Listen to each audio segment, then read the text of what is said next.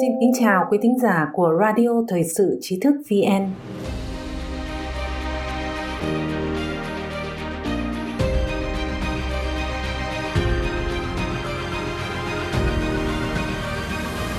Kính thưa quý vị, ngày 3 tháng 7, dự luật tự trị Hồng Kông đã được Thượng viện thông qua và bàn giao cho Nhà Trắng, chờ chữ ký của Tổng thống Trump sẽ chính thức có hiệu lực. Dự luật này nhắm vào luật an ninh quốc gia phiên bản Hồng Kông có hiệu lực hôm 1 tháng 7, yêu cầu chính phủ Hoa Kỳ trừng phạt các quan chức Trung Quốc và Hồng Kông, những người làm suy yếu quyền tự trị của Hồng Kông và trừng phạt các ngân hàng làm ăn với họ. Đại sứ phi chính phủ, nhà tài phiệt và là người giúp vận động hành lang cho Hồng Kông ở Hoa Kỳ, ông Viên Cung Di, Yuan Cung Nhi, nói trong một cuộc phỏng vấn với Vision Times rằng ông đang rất lạc quan đối với tình hình thúc đẩy dự luật này.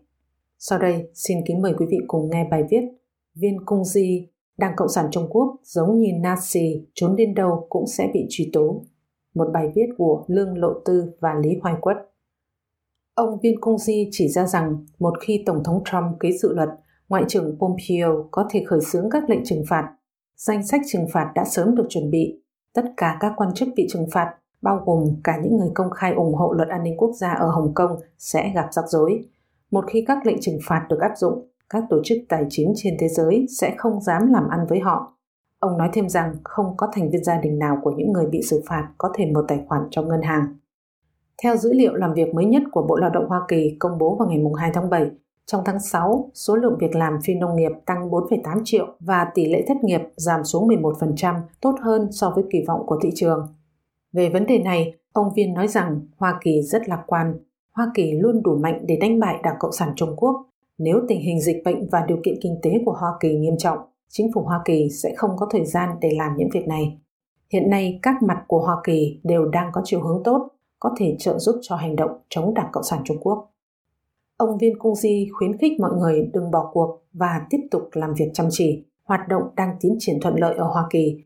Hiện có 7 thành viên của Nghị viện ủng hộ kế hoạch mà ông chủ trương. Ông Viên chỉ ra rằng có một đạo luật cũ ở Hoa Kỳ được gọi là đạo luật tổ chức tội phạm xuyên quốc gia, Transnational Criminal Organization Act, từng được sử dụng để đối phó với các nhóm buôn bán ma túy ở Nam Mỹ. Nếu một nhóm được mô tả là tổ chức tội phạm, các thành viên của nó sẽ trở thành tội phạm. Luật này cũng từng được sử dụng để đối phó với các tổ chức khủng bố ở Trung Đông.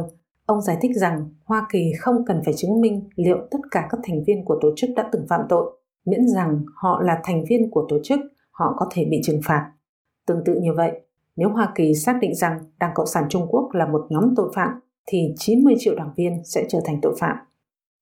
Ông Viên Cung Di nói rằng gần đây ông đã tiếp cận nhiều nhà hoạt động dân chủ ở Hoa Kỳ và họ đều ủng hộ hành động trời diệt Trung Cộng, lấy pháp luật tiêu diệt Đảng Cộng sản Trung Quốc của ông. Ông hy vọng rằng có thể đoàn kết hàng chục hoặc thậm chí 100 nghị sĩ để viết thư cho Tổng thống Trump yêu cầu Tổng thống xác định Đảng Cộng sản Trung Quốc là một nhóm tội phạm.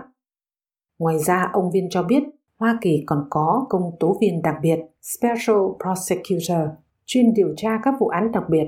Ông lấy tội phạm chiến tranh của Đức Quốc xã làm ví dụ. Ngay cả khi các tội phạm chiến tranh chạy trốn đến tận chân trời góc bể và đổi tên, công tố viên đặc biệt đều sẽ mang những tội phạm này ra công lý.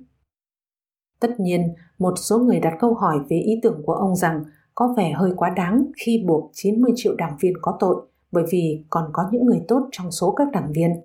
Về vấn đề này, ông Viên nói rằng luật pháp không phải là con người, luật pháp chính là luật pháp. Đảng viên có thể thoái đảng, ngày nào họ còn chưa rời đảng, họ vẫn còn là tội phạm. Nhiều người ở đại lục không hiểu luật pháp đối xử với mọi người là như nhau. Đảng Cộng sản Trung Quốc luôn yêu ái xã hội đen Hồng Kông. Ông Đặng Tiểu Bình trước đây trong các cuộc đàm phán Trung Anh đã nhiều lần nói rằng xã hội đen không phải toàn màu đen, vẫn còn rất nhiều người yêu nước. Năm 1993, Giám đốc Văn phòng Công an, khi đó là Đào Tứ Câu, cũng công khai nói xã hội đen không phải là một tảng đá nguyên khối, một số người trong số họ cũng yêu nước và yêu Hồng Kông. Ông Viên Cung Di chỉ ra rằng những tuyên bố này cho thấy Đảng Cộng sản Trung Quốc không biết pháp luật là gì. Xã hội đen phạm pháp chính là phạm pháp. Tổng thống phạm pháp cũng bị kết tội, không liên quan gì đến yêu nước hay không yêu nước.